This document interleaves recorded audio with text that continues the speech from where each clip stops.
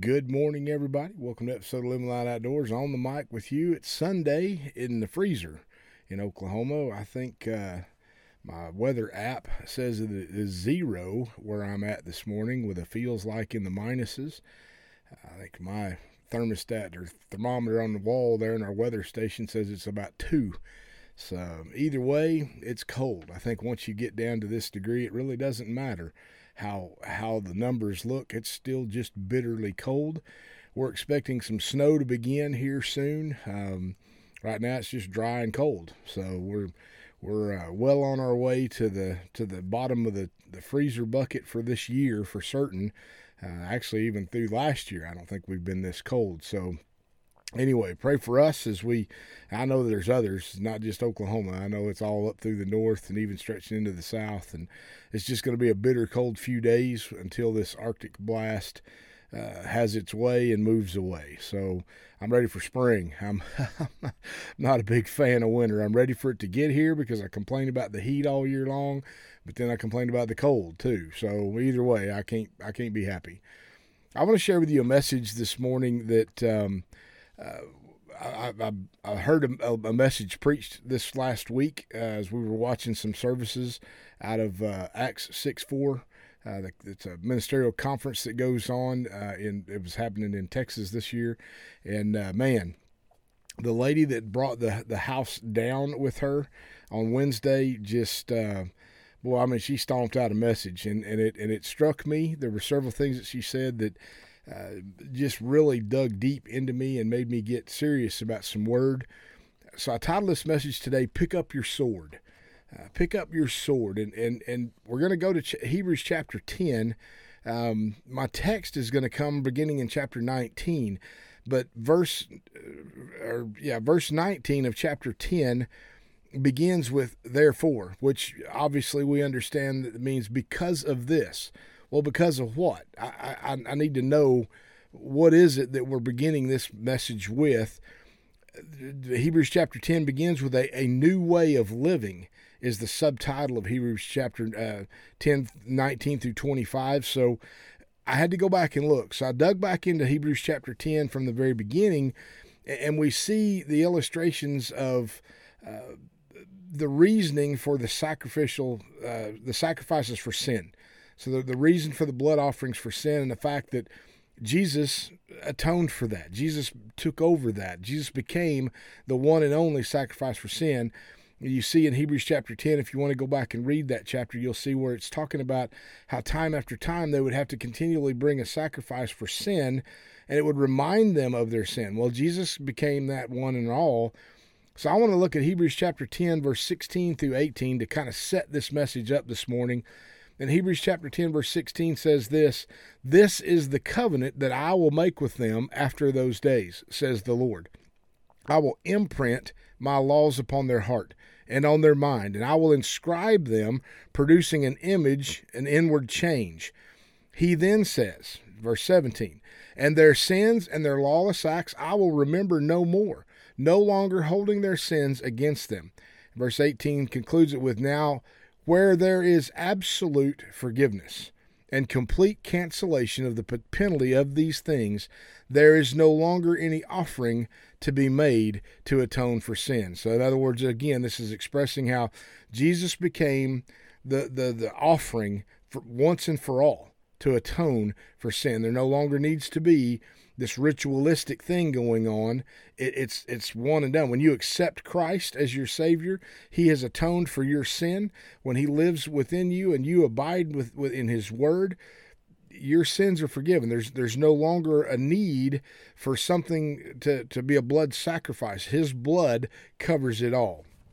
So, all right, we'll get through that. I want to pick up this Hebrews chapter 10, verse 19 through 25, and it says, therefore, remember, because of this, because of what Jesus has done, believers, since we have confidence and full freedom to enter the holy place, the place where God dwells, by means of the blood of Jesus, by this new and living way which He initiated and opened for us, and the veil as in the Holy of Holies, that is, through His flesh.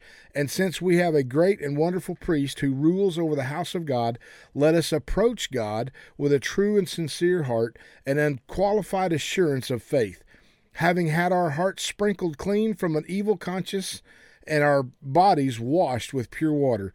Let us seize and hold tightly to the confession of our hope without wavering, for he who promised is reliable and trustworthy and faithful to his word.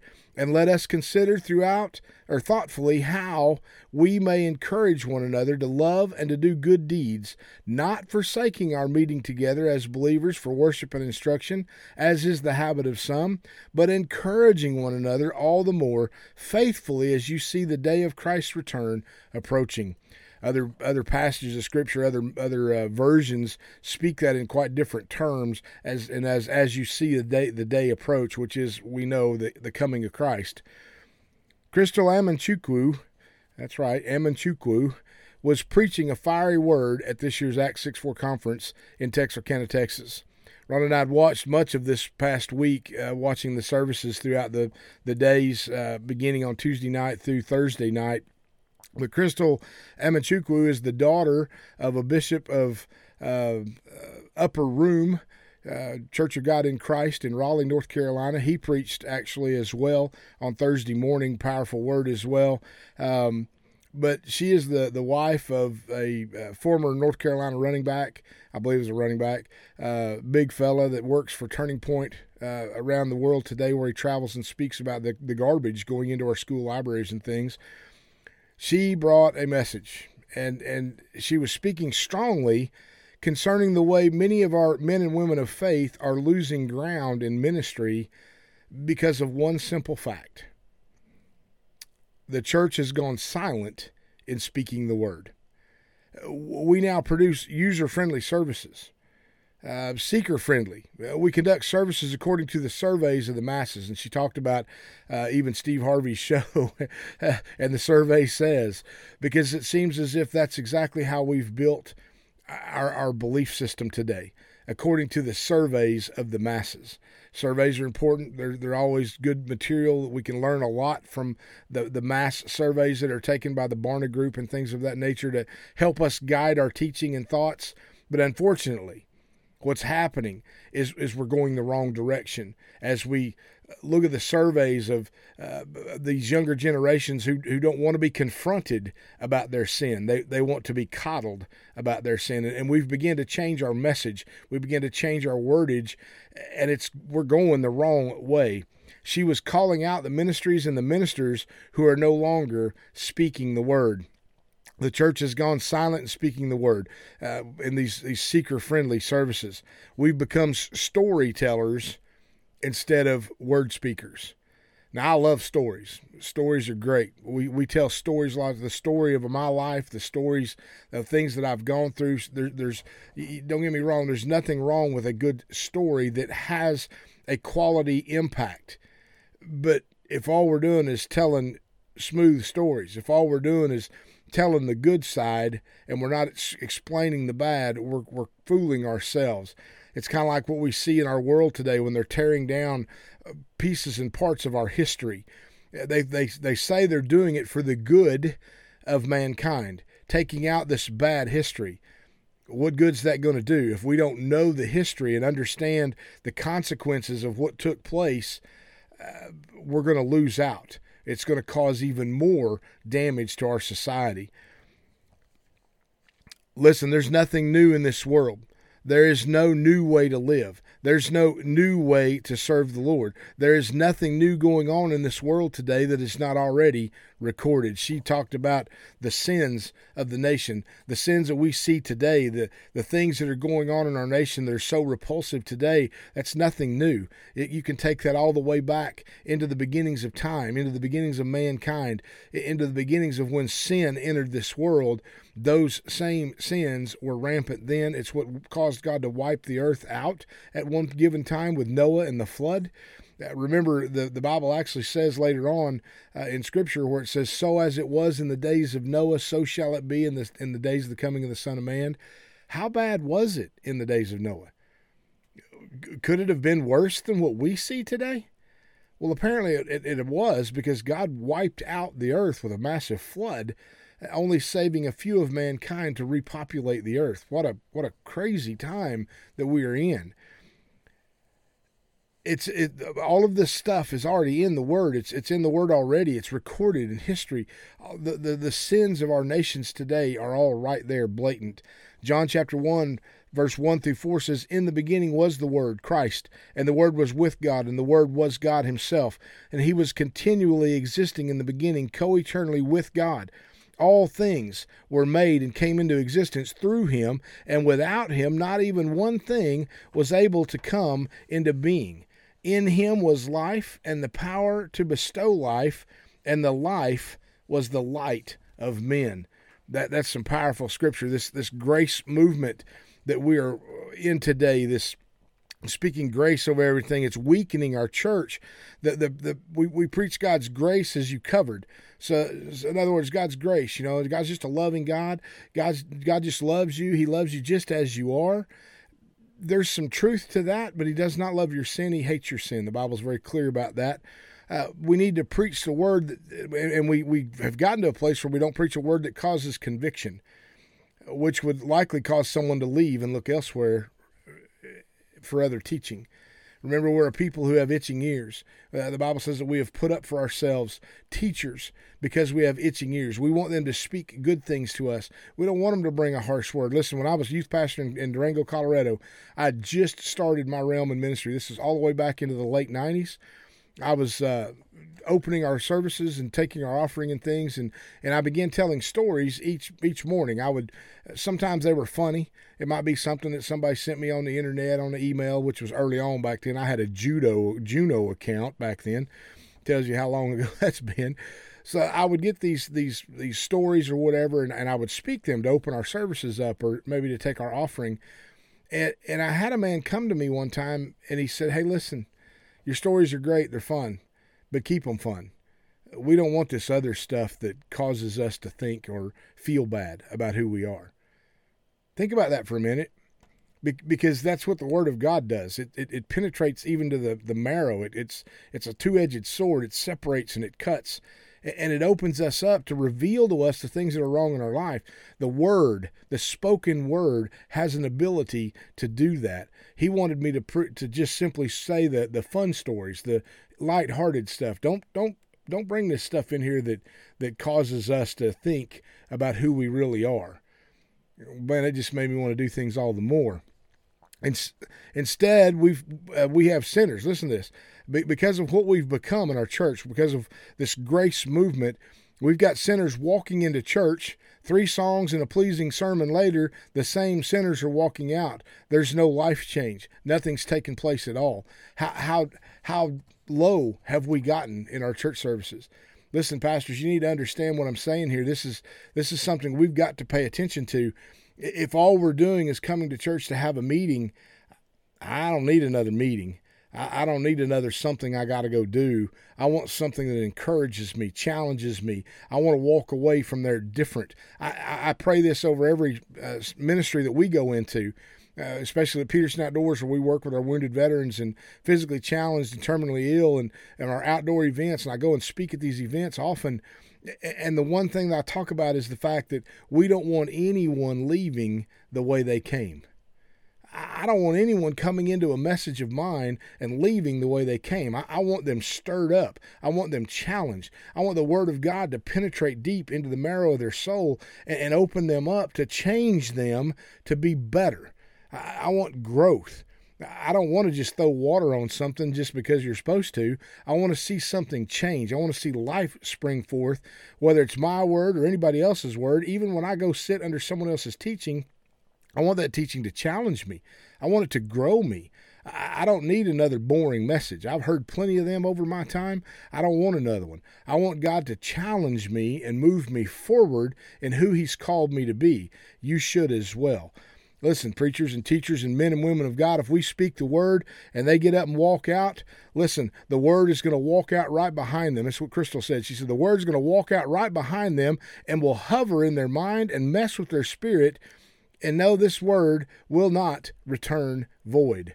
The Bible says my word will not return void. Speak the word over wherever it is you're at. Speak the truth and let the truth sort things out. When I was in the juvenile detention center, I was really struggling because, man, I really couldn't relate to these young people. These young people were troubled.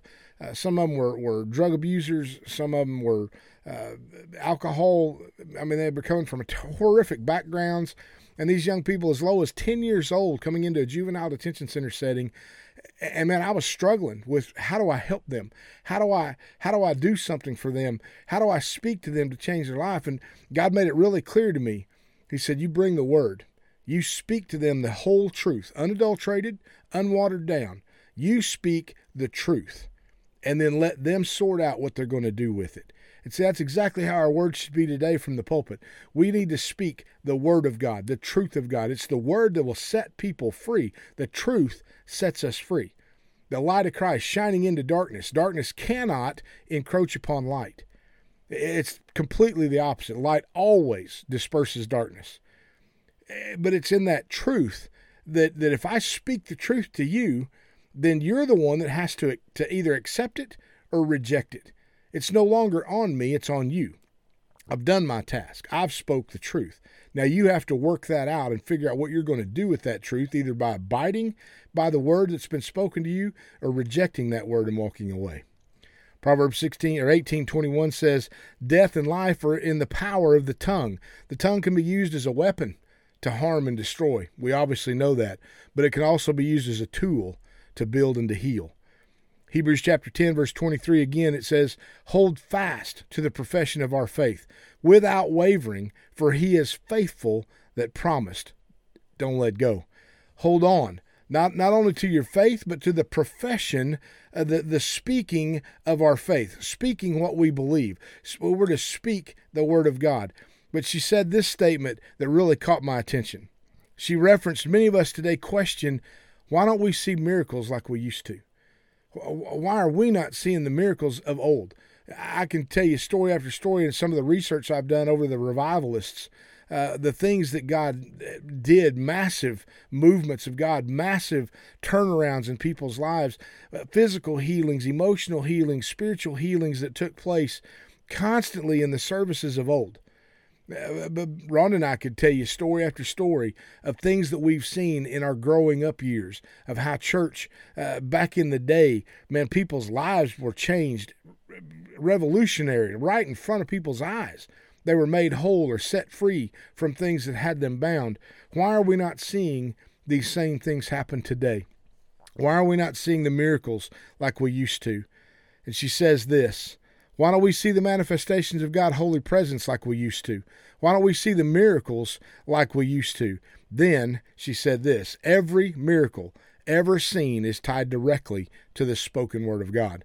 Every manifestation of God's holy presence is tied directly to the spoken word of God. We're not seeing miracles or manifestations because we are not speaking the word of God. Wow. Ouch. We're not seeing the miracles or the manifestations of God's presence because we're not speaking the word of God. Romans chapter 10, verse 13 through 15 says this, for whoever calls on the name of the Lord in prayer will be saved. But how will people call on him in whom they have not believed? And how will they believe in him for whom they've not heard? And how will they hear without a preacher, without a messenger? Verse 15 says this, and how will they preach unless they are commissioned and sent for that purpose? Just as it is written and forever remains written, how beautiful are the feet of those who bring the good news of good things. Pick up your sword and preach the word. The sword, the weapon, the only weapon of choice, the only weapon mentioned in the entire Bible is the word of God. It is the sword of the Spirit. It is the sword of God. We have all this protective gear. We've got all the armor that it talks about in Ephesians, but the Bible is our only offensive. That's the only weapon that goes forward. Everything else is made to protect us. That sword will protect us as well when we speak the word of God, when we begin to mouth the words that are in that book and we speak the word of God. I looked up something else that she had said. I had to find it, but 1 Corinthians chapter 3, verse 16 through 17 says, do you not know and understand that you, the church, are the temple of God, and that the Spirit of God dwells permanently in you, collectively and individually? That's corporately and individually. When we come together, just as it says in Hebrews 25, don't forsake the assembling together of the saints, especially as you see the day approach. We need each other. We need iron sharpens iron. We talked about carrying our sword. Iron sharpens iron. We need that interaction with other believers, sharpening ourselves against each other, protecting each other, standing back to back, covering our backsides because there's no armor listed for our backside. We're to always face our enemy. We're always to protect each other, have each other's back. But do you not know and understand that you are the temple of God and that the Spirit of God dwells permanently in you? It dwells in us collectively as corporate body and individually as individuals. Verse 17 goes on to say, if anyone destroys the temple of God, corrupting it with false doctrine. In other words, if we stop listening to the Spirit of God, if we stop listening to the spoken word and we begin to put up for ourselves teachers because we have itching ears, look at what it says. God will destroy the destroyer. For the temple of God is holy, it's sacred, and that is what you are. You are a holy vessel. You are a sacred vessel. We don't need anything coming into us that's short of the very word of God. Speak the word. We've got to have the spoken word of God. I was telling Rhonda, I used to quote quite often the quote from the Saint Francis of Assisi, that go into all the world and preach the gospel, and if necessary, use words. Yes, our lifestyle is important. Yes, we need to exemplify everything that we believe, and we need to walk out the words that we speak, but it needs to be spoken. Where are they? I love that piece of scripture, and this is one of Rhonda's favorites as well. Find it here again. What do I do with it? There's my notes. Whoever calls on the name of the Lord in prayer will be saved, but how will people call on him in whom they've not believed? And how will they believe in him for whom they have not heard? And how will they hear without a preacher? Preach the word. Speak the word of God. Get in the word, know the word, let the word penetrate into your heart, into your soul. Listen, we talk all the time. I'm not good at quoting scripture. I'm not good at, scripture will come to my mind, but I don't know. I couldn't tell you where it's at. I mean, I can quote a piece of scripture, but I can't tell you the book, the verse, and all of that very well. It's because the Holy Spirit plants that in us. When we know the word, when we get in the word, when we've read the word, the Holy Spirit brings that back to remembrance at any given time when we need it, so that we can speak that into someone else's life. Listen, we need to speak the word. People need to hear the truth. It is only the truth that will set us free. Without the truth, we're on a fast track to hell. It's that simple. Look around you. Look around you at the deception that's going on in this world today, the deceit, the blatant sin. Satan doesn't even hide it anymore. It's blatant. It's bold. It's right out in front, right? Just openly, because we're not speaking against it. The spoken word has become silent. The church has become silent. We've become seeker-friendly, user-friendly, and we're no longer speaking the whole truth, the real truth. Now, I know there's a lot of messages that go on out there, and I talk about them all the time being feel-good messages. There's a lot. Tommy Tenney, my favorite writer, you hear me say this all the time. He said, it's easy to prophesy the future. It's easy for you to stand in front of me and me tell you what you want to hear. And that's what's happening across our nation today in our churches. People are listening to a word that they want to hear. They've put up for themselves teachers because they have itching ears. They don't want to hear the whole truth because the whole truth is going to cause them to change their way of life. The whole truth is going to convict them of things they've got wrong in their life. The whole truth is going to cause them to go to their knees in repentance. And our churches today are avoiding that because they want the masses. They want the mass. They want the coffers to be full. They want the collection plates to be full. Man, if we start speaking the real truth and it starts convicting people and people begin to leave our services and our services become lower in number, we're not going to have the same amount of money. We may have to cut off one of the fog machines, or we may have to turn on the lights again instead of putting on these colored fancy lights in the darkness. We may have to cut back on some of the things that we do for fun. Heaven forbid that we get back to the real truth that changes people's lives and draws the lost out of darkness into light. You understand what's being spoken here today? What a powerful word. I'm telling you, if you want to look this up, you go to Acts 6:4. It's Acts 6:4, just like you're going to look something up in the scripture. Acts 6:4 conference. And you pull that up on your internet, you pull that up on your Facebook. They've got a Facebook page, and you can go back and look at every message that was spoke. It gives you the worship, it gives you the word being spoken, the whole shebang. Listen, I'm telling you, you go back and listen to Crystal Amanchukwu's message on Wednesday, would have been Wednesday afternoon, the 2 o'clock service. It will change your life. Her father spoke again on Thursday morning. It'll change your life. The pastor that spoke on Thursday afternoon, it'll change your life. Listen, the word of God is coming forth, and it's coming forth in power. This is our time to rise up and be who God has called us to be. But we've got to speak what he puts into our heart. No matter. It doesn't, the results are not up to us anyway. They're not for us.